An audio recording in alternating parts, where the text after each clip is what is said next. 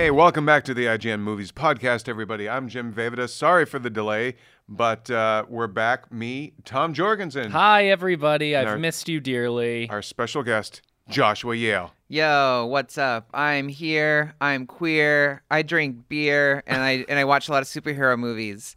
All right, you really? You abandoned the rhyme? Come on.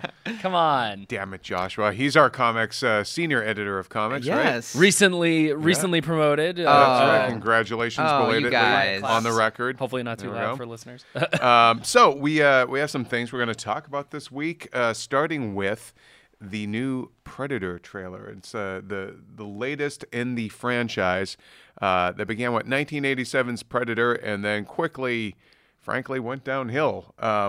What did you guys think of this new trailer? This is from director Shane Black, who actually had a small part in the original movie. Yeah, this is a real boring trailer. This is a real stinker of a trailer. Not to pass any final judgment on the movie, because often, we often get trailers that are not very representative of the quality of the movie. I'm thinking very much of the Venom situation, where the first trailer was like, yeesh, and then the second one does a little more to be like, oh, okay, maybe that's the movie that we're actually going to get. So maybe we'll get another Predator trailer that maybe does a better job of making this seem special, because it's a Shane Black movie. This should have personality and flair, and there's not a lot of that in this trailer. What do you think, Joshua? It looked like AVP Requiem, which was the second Alien vs. Predator movie, but with no aliens. For all that's being made about, it takes the Predator franchise to somewhere it's never been. The Predator franchise, AVP's not Predator franchise, but it's close enough, and it's half a Predator franchise. Exactly, yeah. And for a while, it was the Predator franchise. That's all people could get of it. I will say I thought the trailer was just okay. It didn't excite me to actually want to see the movie.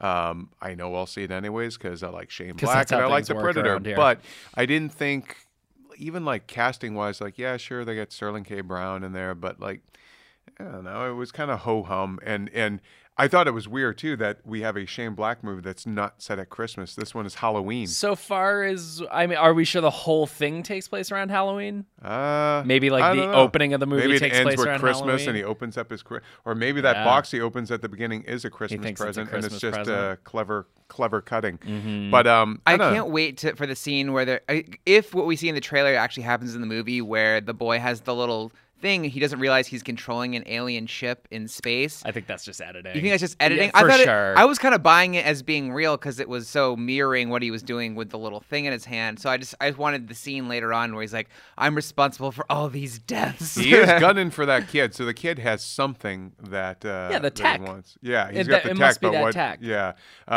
What did you think of the cast? I mean, we have Keegan-Michael Key, we have Alfie Allen, Olivia Munn. Yeah, Olivia Munn with her serious face on. Yeah. She's a scientist, man. I think I'm most excited for just to see Boyd Holbrook, actually. When he was originally cast as the lead, I don't remember if that was before or after Logan had come out, but I recently rewatched Logan. I watched the black and white cut, Logan Noir, which if you haven't, you should absolutely watch, because I think it actively makes it a better movie. You just start paying attention to different things, and the strengths of the storytelling and the character development really come out. And it really drew my attention to Boyd Holbrook's performance in that. It's actually a lot better than I gave it credit for originally. I think there's an intelligence and this intelligence married to this intensity that I thought was actually really cool. And I'm kind of excited to see what he does as the lead in this movie. I'd never really seen Narcos. I've only seen a few episodes. It's the kind of show that's right up my alley, but sorry, Netflix, you have about a million things up there. I can only catch so many. But I will say that I was a little more interested when it was supposed to be Benicio del Toro playing that character. Yeah. Well, any final thoughts, gentlemen, on the Predator trailer? Or I think, just me personally, the idea of taking this kind of horror character into suburbia isn't exactly new. Leprechaun did it first, man. Yeah, it's kind of an old. There's plenty of instances of the fight coming to the home front, and it's. I'm not ready to make like a final judgment on it yet, obviously, but not looking great. And I actually, you said like, oh, it's had ups and it's been downhill from there. I actually really like Predators, the 2010 movie. That's not bad. Yeah, I thought it was like a really cool, fun survival movie. So I'd like it to be good, but not super optimistic at this point. Yeah, it certainly, having Shane Black attached makes you feel like there has to be more to it than this. And I personally can't wait to find out when I watch it on an airplane a couple years from now. I feel like the first trailers for The Nice Guys probably didn't sell that movie as good as they could have. But it still looked more original than like this. Yeah. This doesn't, you would never guess watching this it was from Shane Black. No. It's very They had to kind throw in of from the director of Iron Man 3. Yeah. Yep. Let's move on from that to a movie, a different 3, Bill and Ted 3, Bill and Ted Face the Music. Bill and Fed. Tom, I know you are a fan of that franchise, right? Yes, I am. Joshua, have you seen any of those movies? Or? So yeah, I saw them when I was a kid, but I haven't seen them since then, so I couldn't like recap the plot, and the nostalgia isn't like super strong for me with those. But yeah, I'm interested to see what they're doing now, especially because I feel like in modern times people see Keanu Reeves as a more serious actor, so I want to see him go back to that sort of goofball area and see what he does with it now. That's a good point. Can we see John Wick now as a dip? Basically, I know I'm not supposed to swear, but I don't know. I think that it's gonna be I think it's going to be a real surprise to a lot of people because there's an entire generation now, like kids in their teens that are fans of the John Wick movies, that this is the only way they know Keanu Reeves. Maybe for The Matrix, like sure, if you're a fan of John Wick, but still that's a similar badass kind exactly, of thing. Yeah, definitely not a comedy. But Keanu Reeves is very funny, yeah, and especially in those movies. It's not like he hasn't done comedy before. When he shows up in Keanu. That scene is so fun. That's one of the best parts of the movie, and he like kind of runs away with that scene, obviously because his name is in the movie's title. But yeah, I just think it's one of those sequels that we always sort of have talked about maybe one day getting, and the fact that it's going to be directed by I'm going to mess up his pronunciation. Pariseau. I don't know if it's a hard T at the end there. The director of Galaxy Quest is doing Red it. 2. And Red 2, but we're not going to hold that against him. So, Galaxy Quest is just this amazing cult classic at this point. And to see that sensibility taken into the Bill and Ted world, seeing that, great pick. And it's actually very in line with Galaxy Quest. Now that I'm thinking about it, Galaxy Quest follows the cast of a washed up cast of a sci-fi TV show, and they are kind of thrown back into action for real. And this is going to be following Bill and Ted. They've washed up. They haven't fulfilled the prophecy that Wild Stallions music is going to, create universal peace.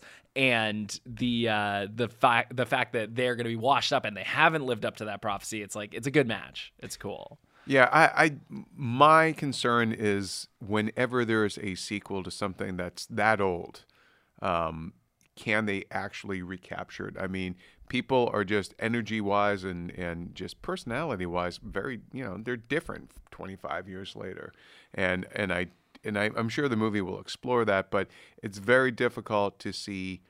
A lot of these movies just can't recapture when they're a sequel that is that far out, like Wall Street 2, a lot of the Tron Legacy couldn't really. Dumb and Dumber 2 is another pretty close. Like Zoolander 2, analog. Like when that much time. They have bad success rates for sure. Yeah, even Anchorman, I was very much like that wasn't as long of a wait, but it was a pretty long wait between movies, and I was about like 10 years or so. Didn't quite do it for me. Maybe it's the comedy stuff. Maybe it's tough to recapture that sort of spirit that gave birth to that kind of comedy. The reason I am optimistic about this one, though, the director is that's just a really smart choice, and I feel good about that. But the other thing that makes me think that this is actually going to turn out well is that Keanu Reeves and Alex Winter have been championing this movie for a very long time. Yeah. Like Their heart's in it. actively talking about it, actively trying to get it made. So I think we're going to my hope is that we get less of a Dumb and Dumber 2 where it's like kind of studio driven and like they're the ones that sort of want to get it made. This is, I'm hoping, more of a case of like, like Deadpool, where, Ryan Reynolds sort of held the torch for this character and this version of the character. And, that passion gave us this really, really great movie. So I'm hoping that that's the case for Bill and Ted 3. Let's move on from Bill and Ted and talk about another iconic character, Snake Eyes from G.I. Joe. He's getting his own spin-off movie. It's in development. Finally. Paramount, Hasbro, and the writer of the Beauty and the Beast, the Disney remake, live-action remake, and Snow White and the Huntsman. Now, they didn't really give any details about what a Snake Eyes movie would be, but I just don't want to see him completely demystified, even though I have a feeling that's exactly what's going to happen. You'll see him with his mask off. You'll hear him talking. It'll probably be the story of how he ended up in the mask.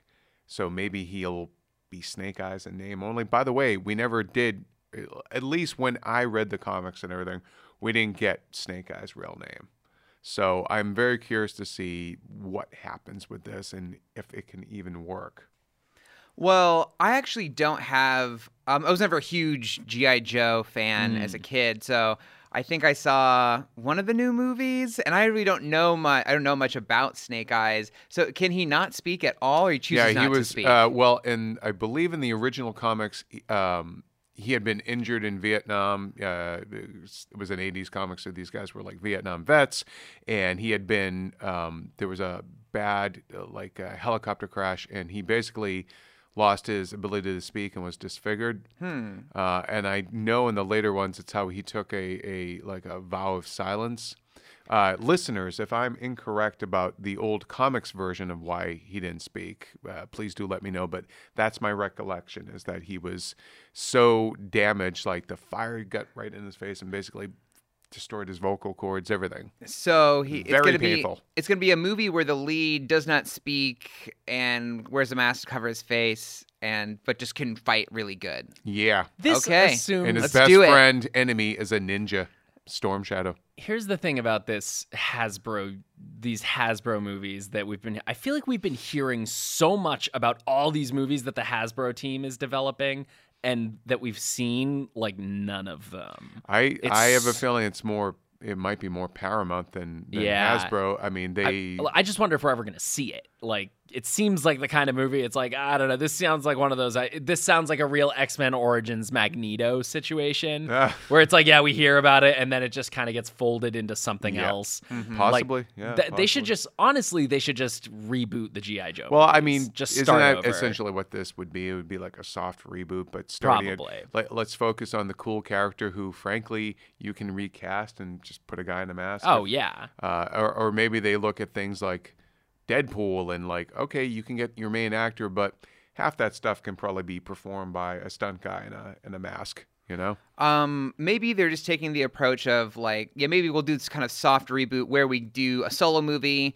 And then, forgive me, I don't know the other characters' I'm here to names. I'm here to tell you about the G.I. Joe initiative. Scarlet. And, oh, yeah. You do a couple more solo movies, one for G, one for I, and one for Joe, and then they all team up with the Snake Eyes, and then into a G.I. Joe team movie. Yeah, and do that.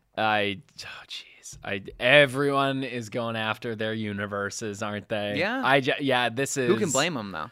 G.I. Joe is just one that I'm sure can be done in a cool way. This is a weird thing for me to take this specific character just because he's cool looking and sort of a fan favorite and starting this of new phase.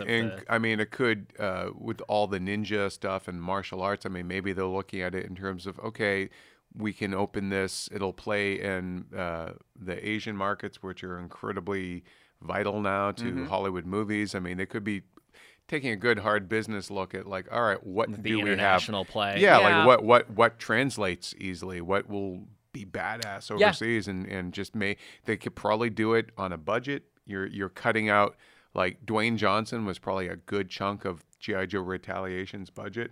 Yeah. Now you're selling that cool character in a mask that everyone knows, or they can at least recognize him. I'll say this. Okay, here's the one instance in which I can see a Snake Eyes movie working. If it is, you said like it's small budget, I think that's absolutely necessary.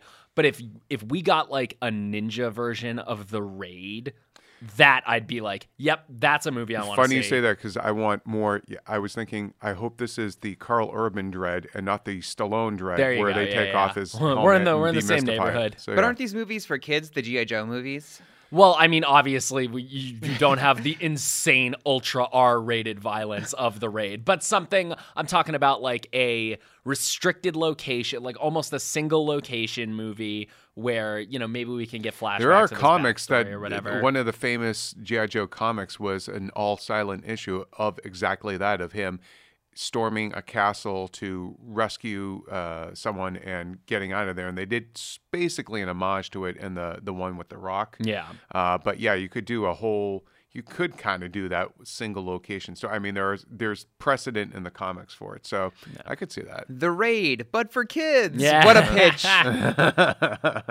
They're going to just smack each other right out of there. Yeah. No killing at No all. blood. No blood. Let's move on to Star Wars. Now, a lot of Star Wars chatter coming up here in the next couple of weeks, but let's start with Jon Favreau. He was on the red carpet for Solo, and he let it slip that the Star Wars TV series that he's involved in, he's going to be writing for that, is set 7 years after the Battle of Endor from Return of the Jedi, and will feature new characters. What do you guys think of all that? Joshua, you first. That's super exciting and awesome, and I think right about what I wanted to see. I think they purposely have left a lot of what happened between Jedi and Force Awakens vague, even though some of those things have been filled in to a great degree, but I think there's a lot of room to play there, and I think the fact that it's going to have brand new characters, and it's going to be set far enough after those events that we can get some new stuff and have some new like issues for the rebellion and everyone to deal with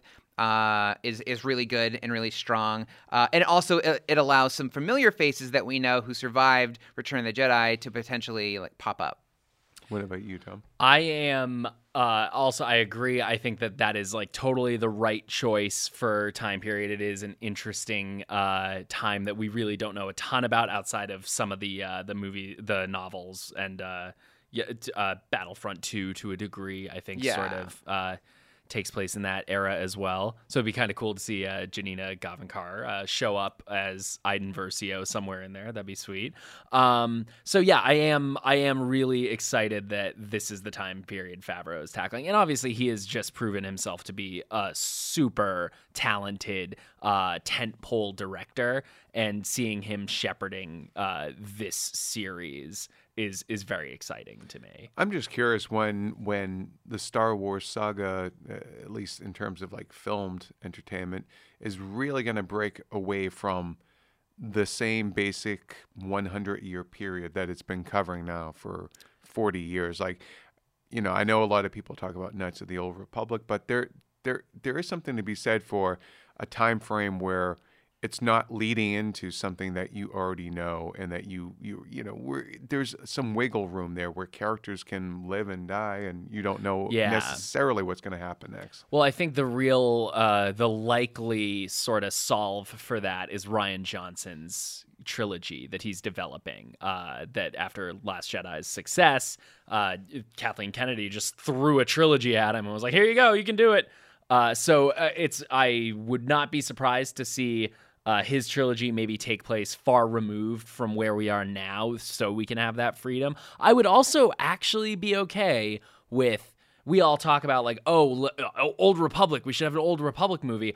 I would also be okay if we, instead of getting like an Old Republic movie, if we take the current events of the Star Wars universe and we kind of understand that as being the sort of like relative Old Republic to a new series of movies that take place in the far, far, far future. Yeah.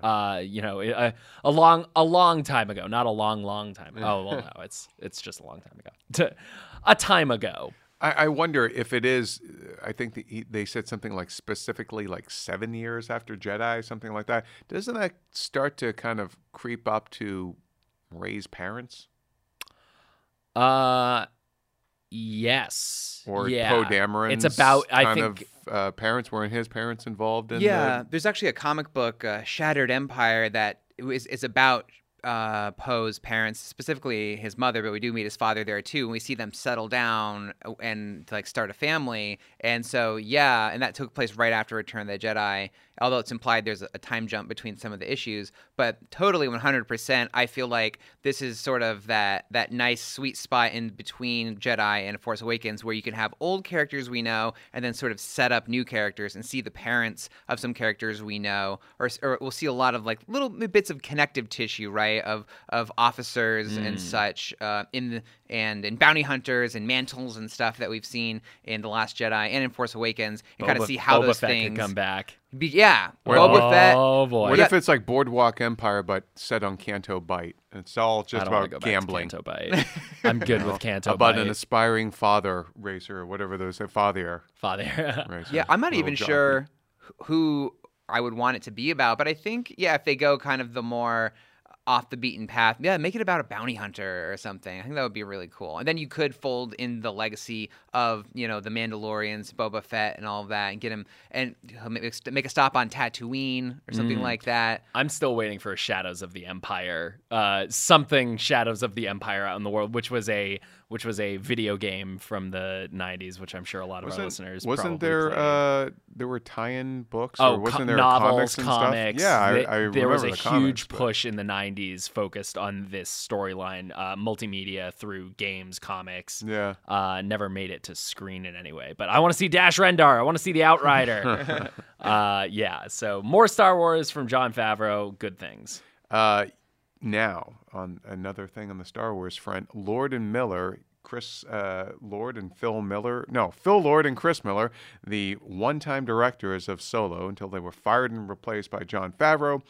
Ron Howard. Howard, my God. There's time yet for you to be replaced, Jon Favreau. Ron Howard is your god? What?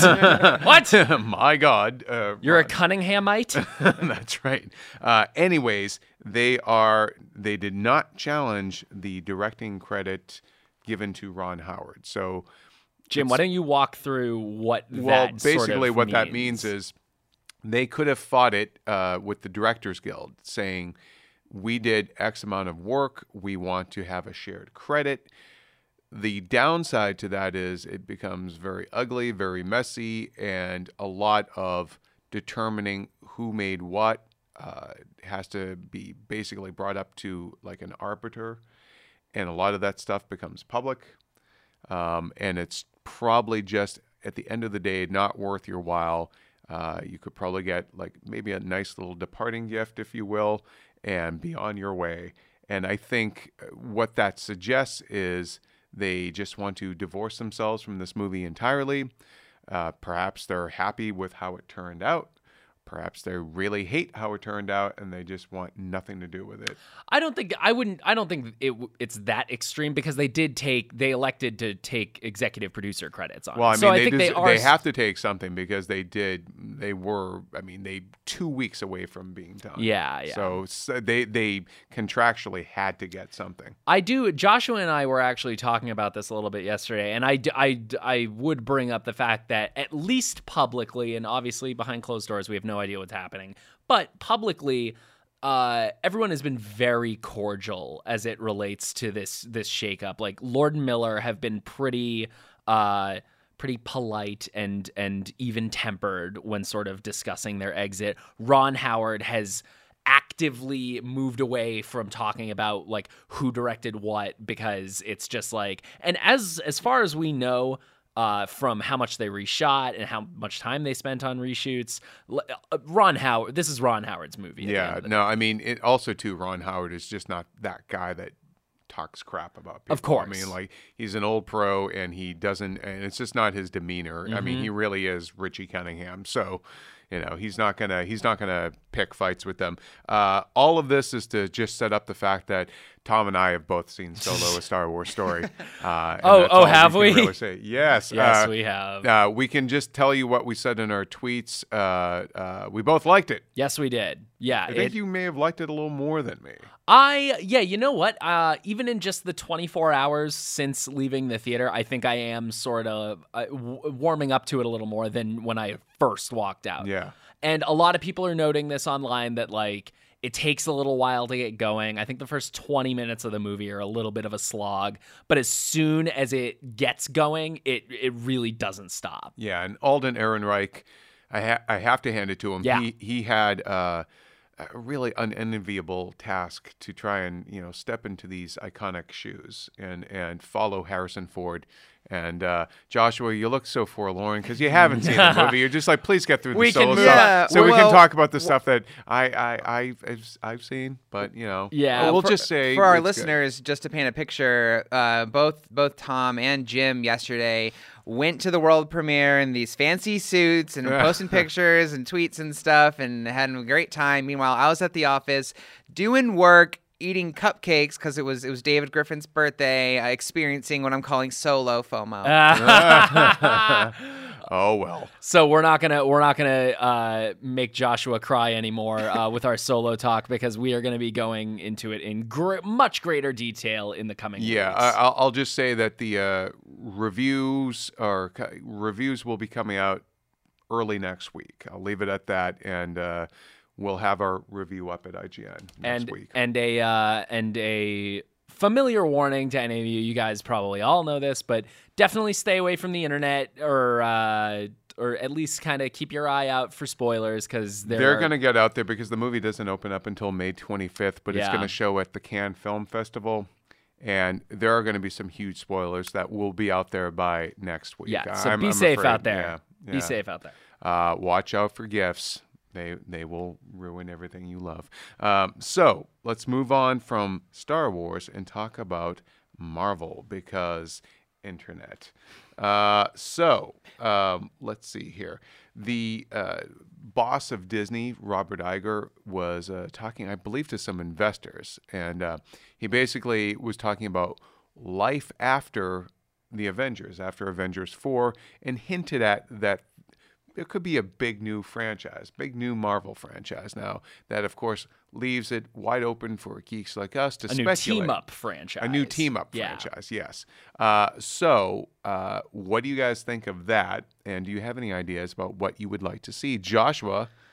We actually posted on the site a list of 7 ideas, but what I'm leaning towards is something called the Champions, or I guess you could call it Young Avengers, which are 2 different things in the comics, but it's the same idea, and it's the next up-and-coming young generation of heroes after the Avengers. Spider-Man is a great example of what that looks like. He's like, how old is he supposed to be in the movies? He's still supposed to be a teenager, right? Yeah. So it's definitely a younger hero. In the comics, there were a team who called themselves the Young Avengers, who were inspired by the Avengers, but weren't necessarily direct correlations from them. One of them, his name is Hulkling because he was green and had big muscles and everything. But turns out he was a Skrull who could shapeshift into that big thing, and he would then go on and have wings and big claws and stuff. So he definitely wasn't the Hulk as we know him, and has no gamma powers or anything like that. And then there's one character's his name he called himself Asgardian, but he had magic powers and had nothing to do with Thor or anything like that. But then eventually he changed his name to Wiccan.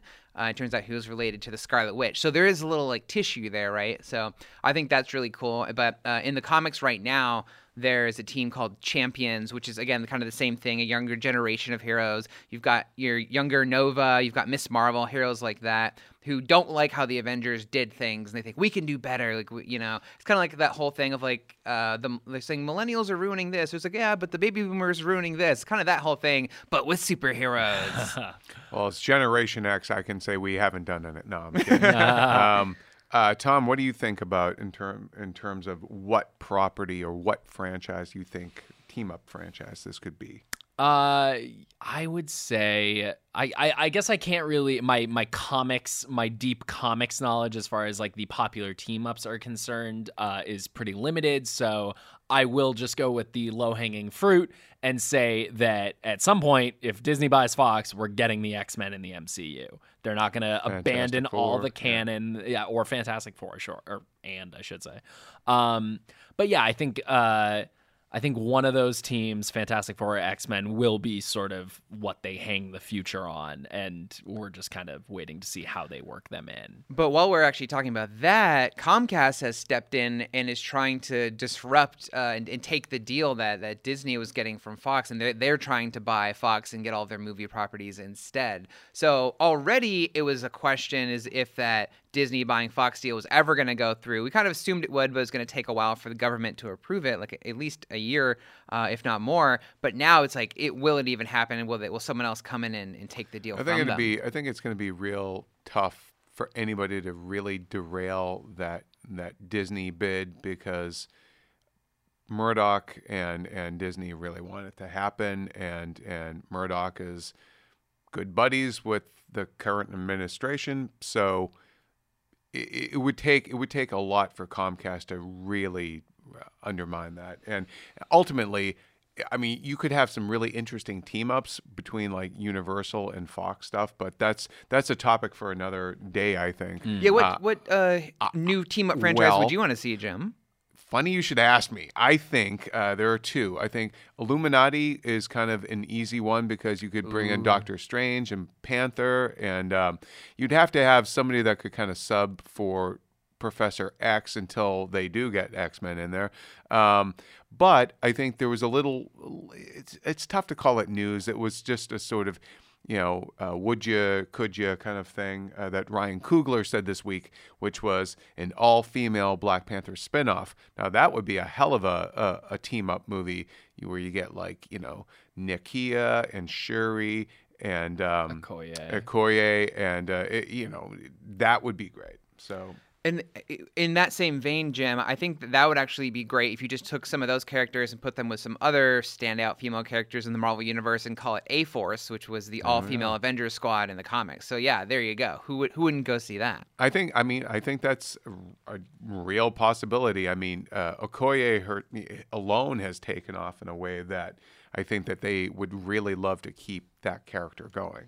Yeah, not to mention Shuri, who is like just the darling of Black Panther. Like I would give anything to, and hopefully Avengers 4, we get, we see sort of Shuri step up and take more of an active role. Just because I just want more Shuri. I just want to see Shuri in everything. Yeah, in the comics, she does become the Black Panther at one point. Yeah. So maybe while he's gone, she puts it on just to help out. But then there's a potential for her to wear it for a longer period of time as a fully fledged superhero later down the line. There's an interesting conversation to be had. Like maybe T'Challa. Maybe when we get to Black Panther 2, T'Challa decides that he can't be king and Black Panther at the same time, and we'll send Shuri out on missions instead. Yeah. I wonder too if they aren't setting up some version of like the comic story where, even though she's a little bit more treacherous in the comics, from my understanding, a little bit, yeah. But like a version where the people of Wakanda have lost faith in T'Challa, and I think Infinity War could kind of set up some version of that where aliens attacked your country and they could kind of just have a vote of no confidence in him, and she could be forced to, rather than like necessarily seek it out through her own ambition, to kind of step up and lead. And I just think there's a legit reason why they haven't announced a Black Panther 2 yet. I think maybe it would be too spoilerish or something. Like, we're going to have to wait and see what happens with Avengers 4. But yeah, either way, that character is not staying off the screen. And I guess we can't, it's still too early to talk about Infinity War spoilers. Guys, have you not seen Infinity War yet? Highest grossing movie opening weekend of all time. Well, we can leave really the dead. Infinity War talk at that, I think, because we have but we're not leaving the MCU, are we? No, we are not. In fact, because it's been 10 years of the MCU, we are going to ask that age-old question: what's your favorite MCU movies? And so give me your 3 favorite and then your 2 least favorite of the 19 that now exist that we've all seen. And this is, of course, spinning out of, we have this really cool article up on the site where we asked you guys, our fans and listeners and readers, to do your own rankings of the MCU. So you definitely check that out, because there are some very interesting discrepancies, like what the internet said their ranking is, like versus what IGN staff put. They are pretty different. So I am interested to hear what you guys have to say about this. So yeah, Joshua, top 3 first. Okay, I'm gonna go with the disclaimer that even I think the worst of the MCU movies is actually pretty good. Sure. So, but if I had to pick 3 favorites, and not necessarily these are like the best critically best your ever, personal it's my personal ranking. favorite. What really gets me going.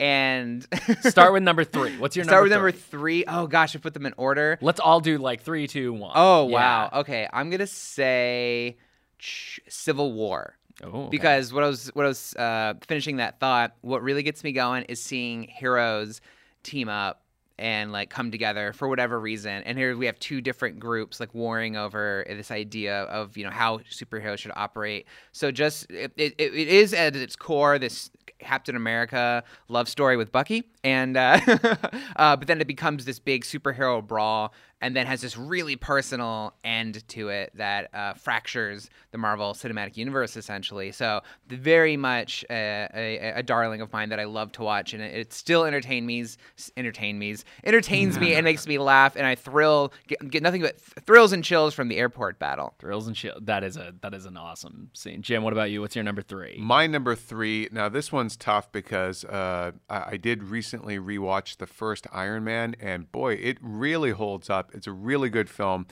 However, it is kind of undone by just 2 guys duking it out in the streets of Long Beach at the end, and sort of stymied by that. And I really, really enjoyed Infinity War. Which of these is your number 3? But my number 3, Tom, I'm did I say here. number 3 or honorable mentions first? Number 3 is Spider-Man: Homecoming. Oh, yep.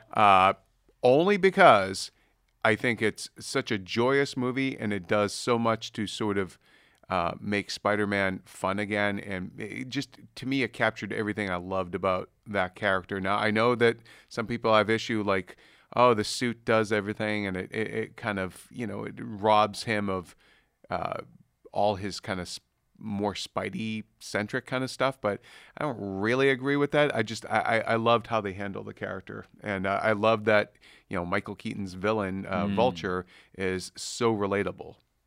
Yeah, he really...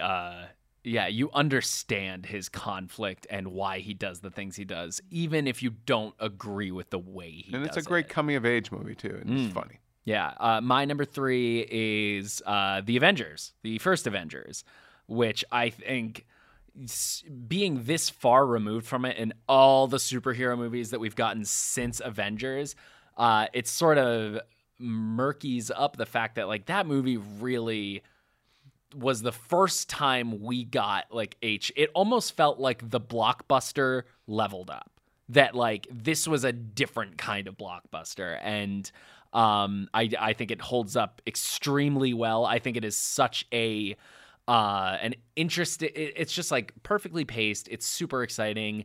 All the characters just get more shaded in and given more personality by Joss Whedon's excellent direction. I think Joss Whedon being hired as the director for that movie is probably one of the main reasons why this franchise is still so successful. They're still banking on what he did. I feel like it's interesting as we get more and more MCU movies, and it becomes such a machine, and so many directors are becoming involved now. I feel like some of them are being taken for granted now. Like, I don't know if Whedon is appreciated in much the same way in terms of really helping the MCU last into a couple of more phases. Just like I feel like Jon Favreau was kind of taken for granted. If the first Iron Man didn't work, I know Iron Man 2 gets a lot of crap, But Favreau set the tone, and Favreau Yep. made it work. Yep. And so, yeah. Otherwise, it would have been Green Lantern. Exactly. yeah. Like, oh, well, we tried.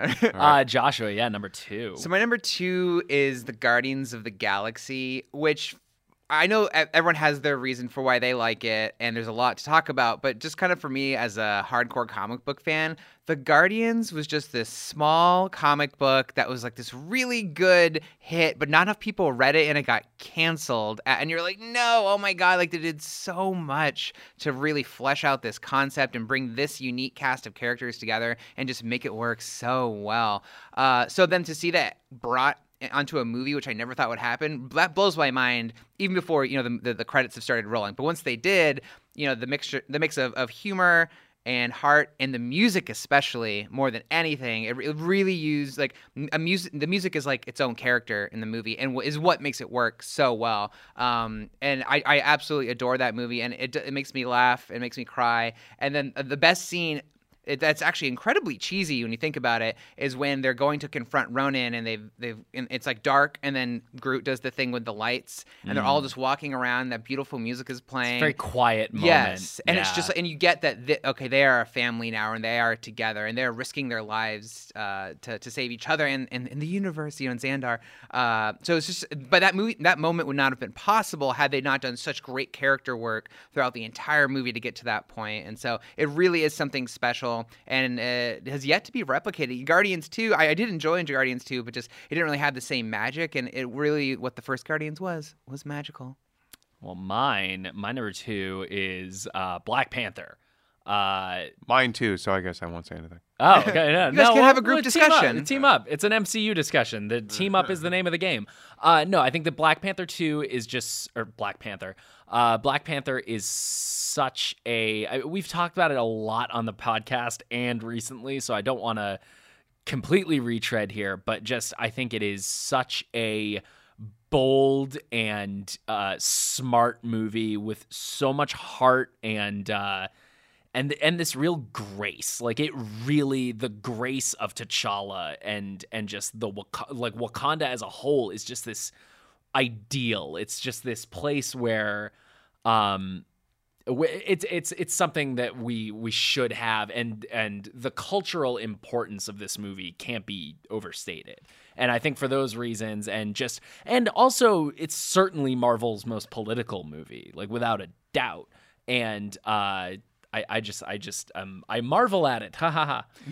Yeah, I think the full impact of what this movie will accomplish and what it will mean won't really be felt until a few more years, because if it really does indeed open the door to more stories being told that weren't told before for people of color who don't get their stories told that much, I mean, that alone will make this such an accomplishment, something for the history books, not just like a great superhero movie, which it is, but like really feel that impact of this thing made history, this thing changed things. And I think all that aside, I mean, just as a movie, it's a damn good movie. Like I watched it again recently, and everything about it pretty much works. I will say it's interesting that T'Challa he's really great in it, but I wonder if Civil War didn't kind of steal some of the thunder of what makes that character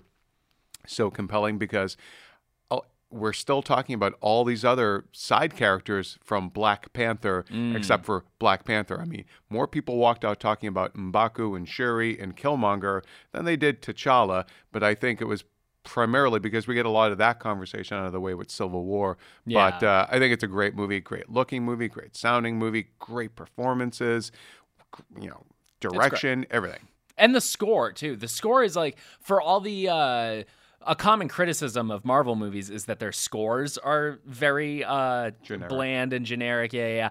But they really have, Marvel's actually, I think they've taken that criticism to heart. I think it started with, the Avengers. Doctor Strange, they tried to switch it Doctor Strange. Giacchino's score for Doctor Strange is certainly the first one in a long time that was like, oh, this is kind of unique and different.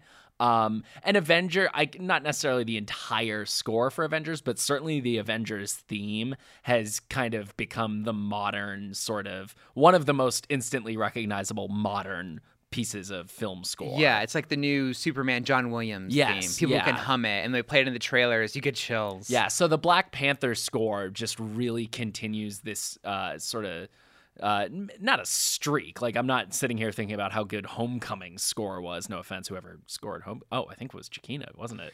Whoops, sorry, Michael. Moving along. Ooh, oh man. But the Black Panther score is excellent, excellent, and especially when it shows up in Infinity War, like when the drums start and like it's the beginning of the theme. Every time I saw the movie, like people started cheering when that played. So that's how you know you got a good one on your hands. Joshua, number one. Real quick, I just wanted to add that you guys mentioned him in passing, but obviously Black Panther gifted us Killmonger, which immediately shot to the top of MCU's best villains lists everywhere. And that was another criticism that Marvel took to heart, is that people don't like our villains. Watch what we got here. They do. Marvel can't be accused of not listening to fans. Like they do sort of. They don't change entire sort of plans, but they do make these tweaks. Within the last year and a half, we've had Killmonger, Vulture, and Thanos, and they're all great. They're all on the top. I mean, honorable mention to Hela. Yeah, Hela. Yeah. I like Hela. Yeah. So Joshua, your number one MCU movie. So this is kind of what's it when someone else kind of ruins the what's the expression there? Muddying the waters. No, well, you already said Avengers, but that one's my number one MCU movie. It's the first Avengers movie. You stole my spotlight. Oh, well, Stole his thunder. Stole my thunder. Yeah. Ooh, sorry, Point Break. Yes. But yeah. So obviously everything you said is incredibly 100% true. But I'll add on to kind of going back to what I said about Civil War, is that I just love superheroes interacting with each other, like teaming up. And my favorite thing is when they're not necessarily in costume, they're just sitting around chilling. So that whole stretch when they are all on the helicarrier and they're just like getting to know each other, and we get like the science bros, then we get people like butting heads, and just hearing them like sort of debate how they see the world and how to save it. That to me is just, I could do that all day. And Civil War had a lot of that too, of them like debating. Some of the best scenes were just Robert Downey Jr. and Chris Evans sitting in that room, like debating, the scene with the pens and everything. So, but yeah, so Avengers, just the magic is just, it's so wonderful watching them all come together. And then everything Tom said on top of that. So yeah, Avengers is my favorite MCU movie. But real quick, hearing you guys talk about your favorites, I'm like, oh my God, I love those too. So again, going back to what I said in the beginning, I love all these movies. They're all really this good. Time next year we could have a totally different list because I mean, it does shift. I reserve the right to change my opinion on things. My number one is Captain America: The Winter Soldier. Oh yeah. Because I think it's a very adult-minded film, and it was their first real stab at being serious and doing something with the MCU, shaking it up, destroying S.H.I.E.L.D., bringing in Bucky as the Winter Soldier. I know it was in the comics, but like it really laid the groundwork for the more serious stakes that were to come in the MCU. And I think the Captain America movies are the best trilogy in the Marvel movies. I think Winter Soldier, it has a great score as well, and it gave us Robert Redford as a villain, and it gave us the Russo brothers, who are now basically the visionaries behind like 5 years of the MCU at this point. Yeah. So I think it's an incredibly important film. And it deepened those characters, those relationships, especially like Cap and Widow, Cap and Bucky. Captain America himself has ended up being this incredibly like, dimensional and poignant character. Yeah. So yeah, that one. Mine. I would like it noted for everybody that while Joshua was sitting here and just bemoaning the fact that I took his number two or his number one and said stuff about it earlier, Joshua took my number one and also started dragging us for talking about his number one early. So with that in mind, my number one MCU movie is Guardians of the Galaxy.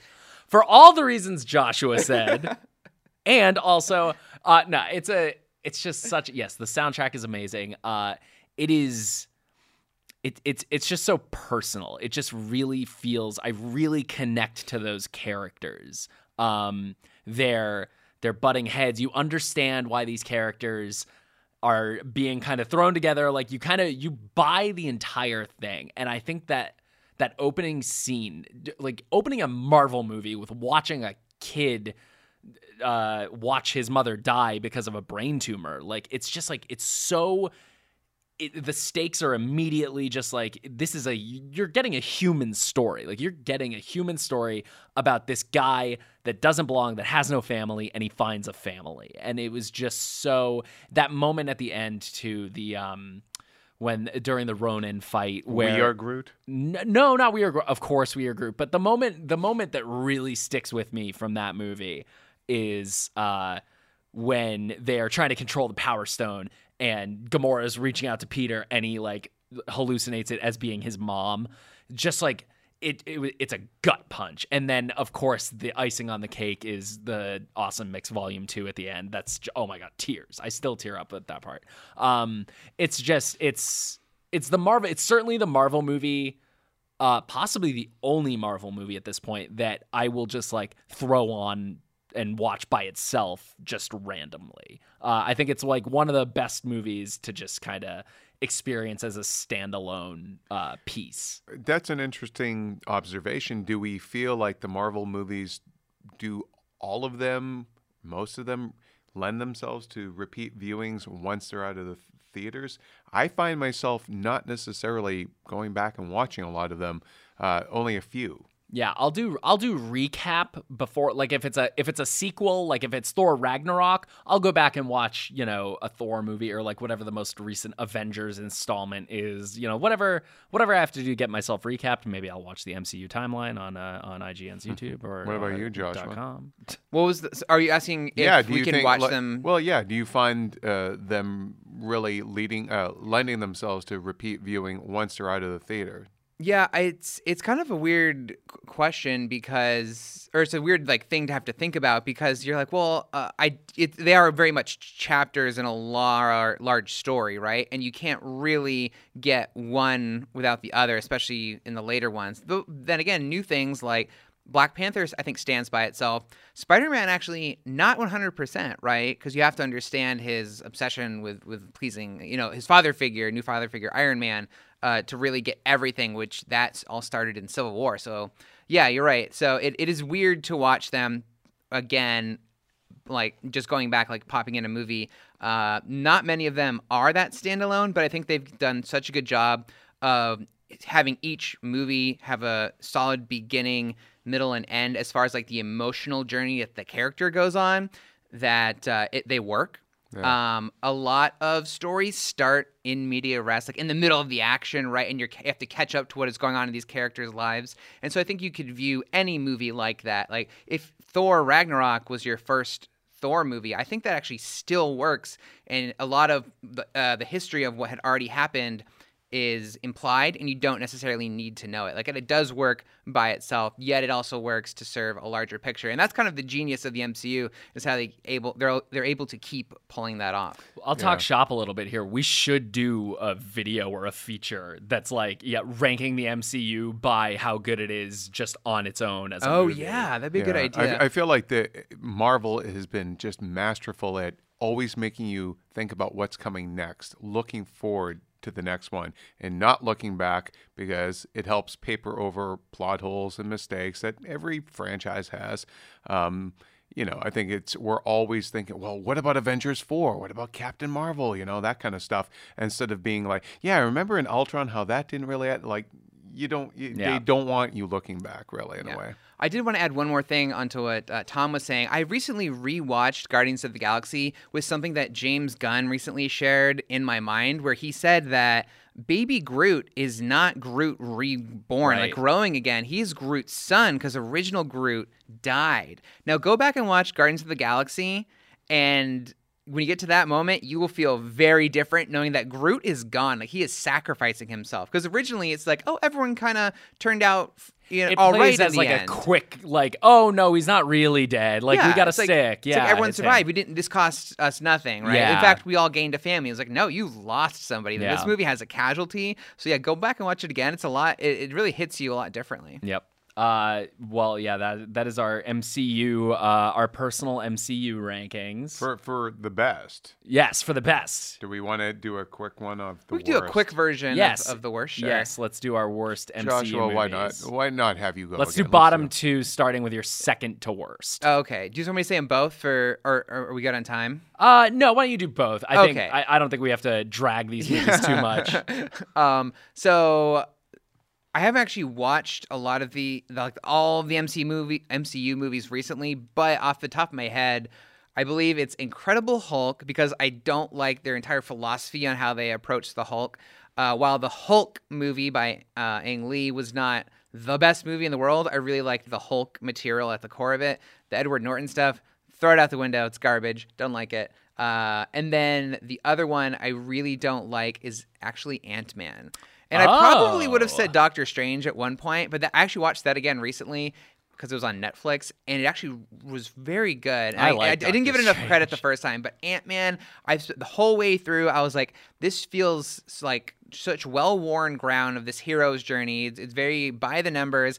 And then the worst part of it for me was that Evangeline Lilly's character, Hope, was proved again and again that she knew how to use all of the Ant-Man stuff way better and was more competent than him, yet was told the whole movie she can't.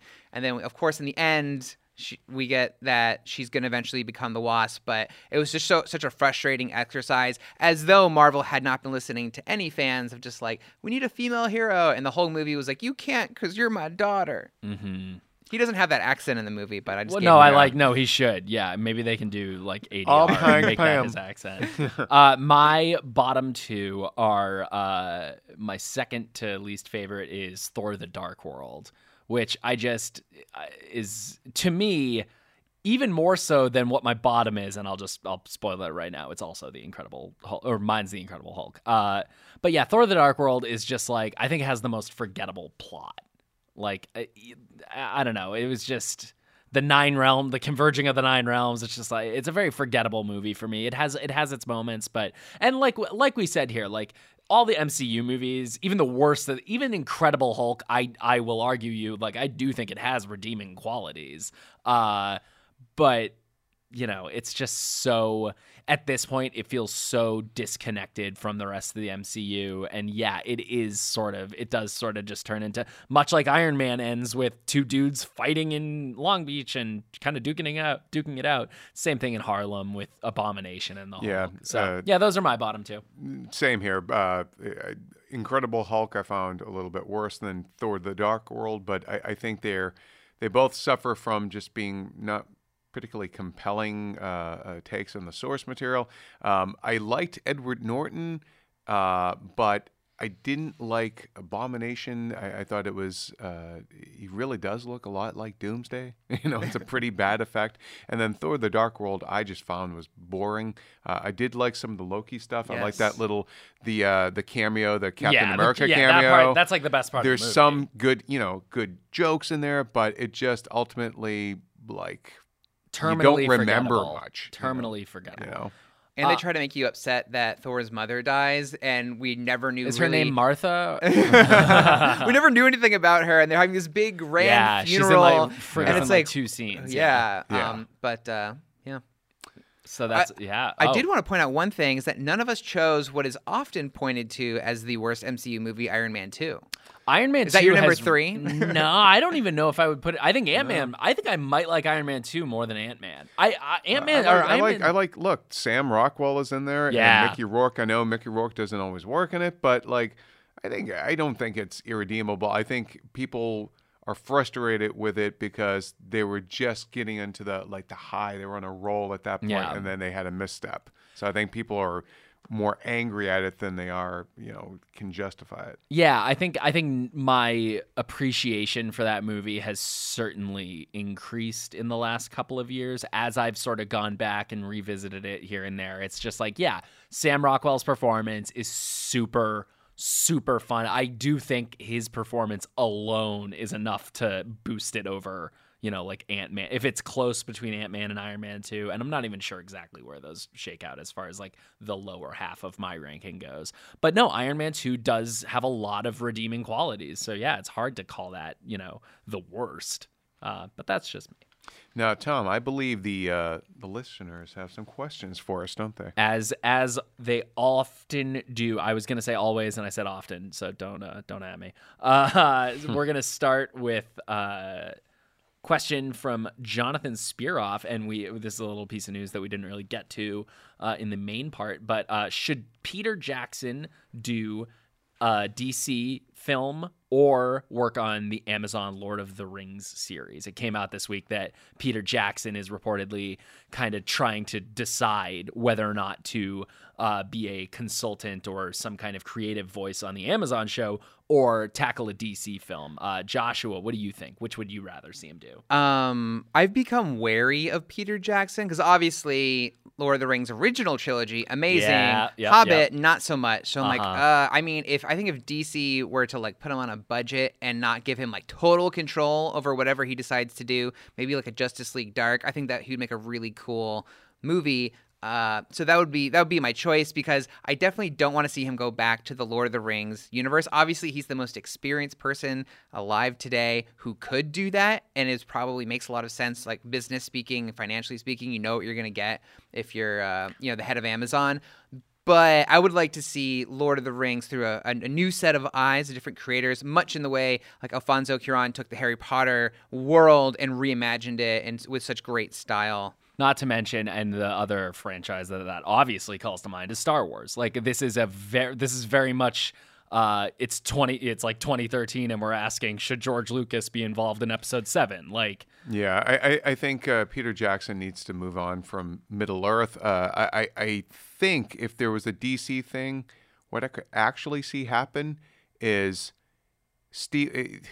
It's going to have shades of Tintin here, people, but I could see him directing Black Hawk and Steven Spielberg producing it, because Peter Jackson for years wanted to remake this World War II movie called The Dam Busters, which is about like aerial squadron, and I could totally see like a Black Hawk version of that. So I that's what I'm suspecting his DC thing might be. I can't really see him. They've already got Ava DuVernay for New Gods. I'm not quite sure what property they could give him that would be kind of suitable for his tastes. But definitely, move on from Middle Earth. He already stood in for Guillermo del Toro once on The Hobbit, so just have him take Justice League Dark, like I was saying. Why not? Yeah. Guillermo del Toro is no stranger to passing off projects to other people that he doesn't have time to direct. My personal opinion, I'm real on the fence because like I guess DC film, because it is probably time for a new voice in the Lord of the Rings arena. I would be okay if it was like a very limited consultant role, like just kind of getting his input and ideas, but having sort of the main creative voice be somebody else.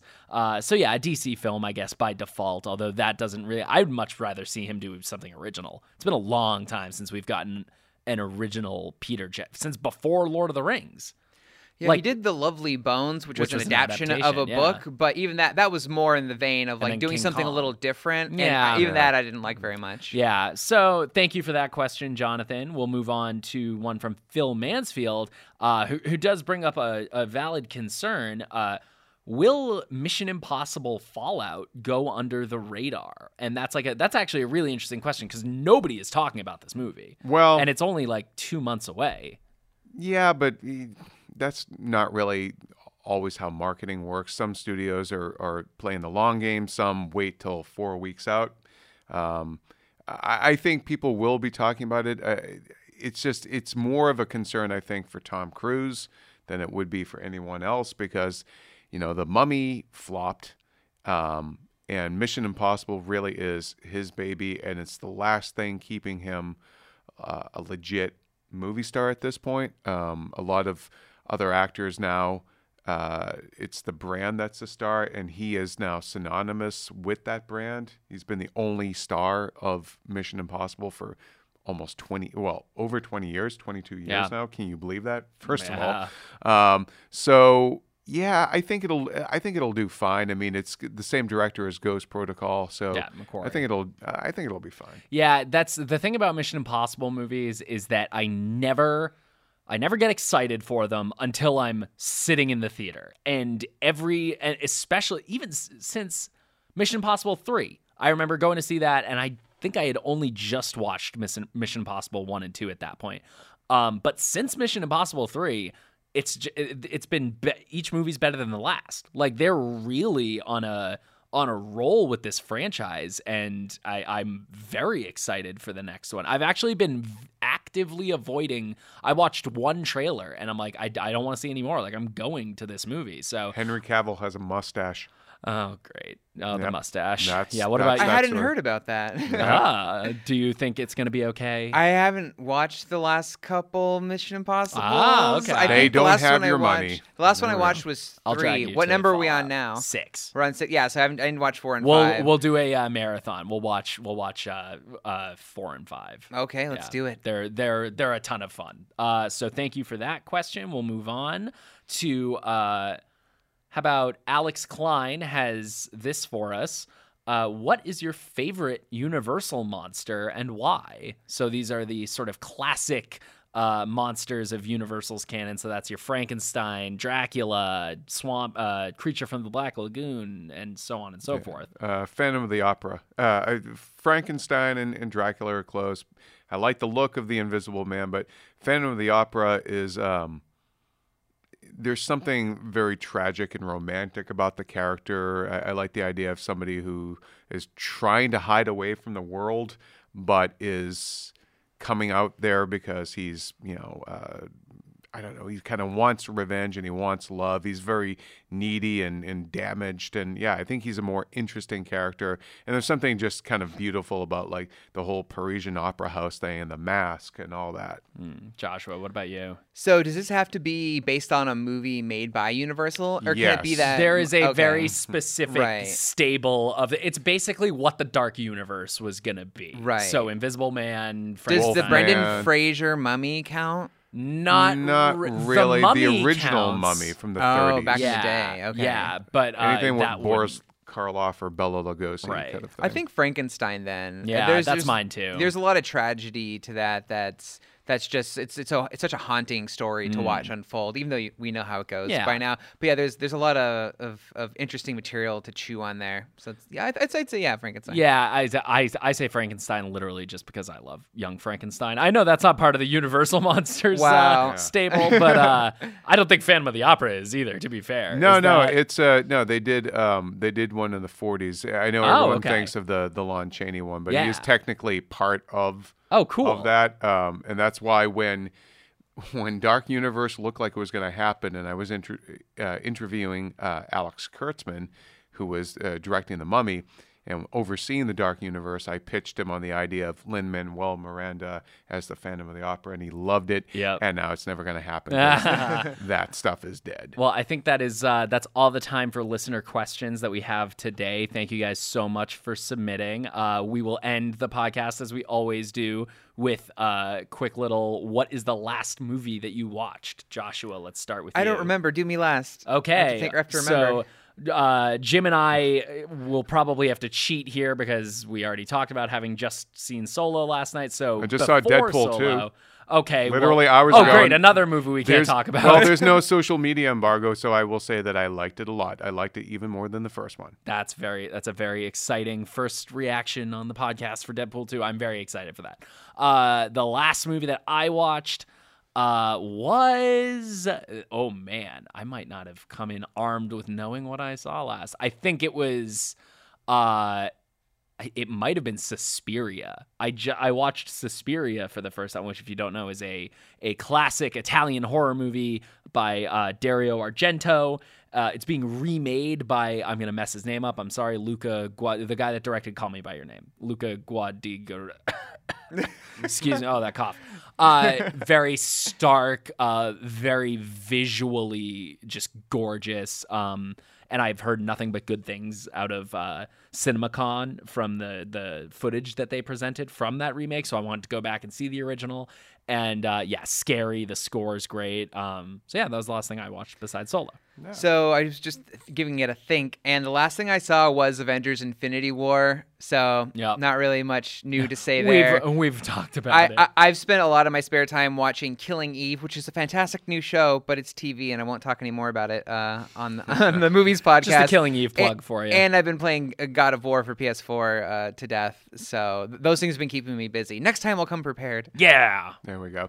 All right, guys, that's going to do it for this week's show. As always, send us your thoughts at movies@ign.com. Hashtag IGN Movies Show or IGN Movies Podcast. I know. I'll get it right one of these days. Follow us on Twitter at Joshua_Yale. Just Joshua Yale. Okay. YEHL. And at Jim Vavida. And I've got the underscore. Tom_Jorgensen. As always, thank you for listening. We'll catch you next time.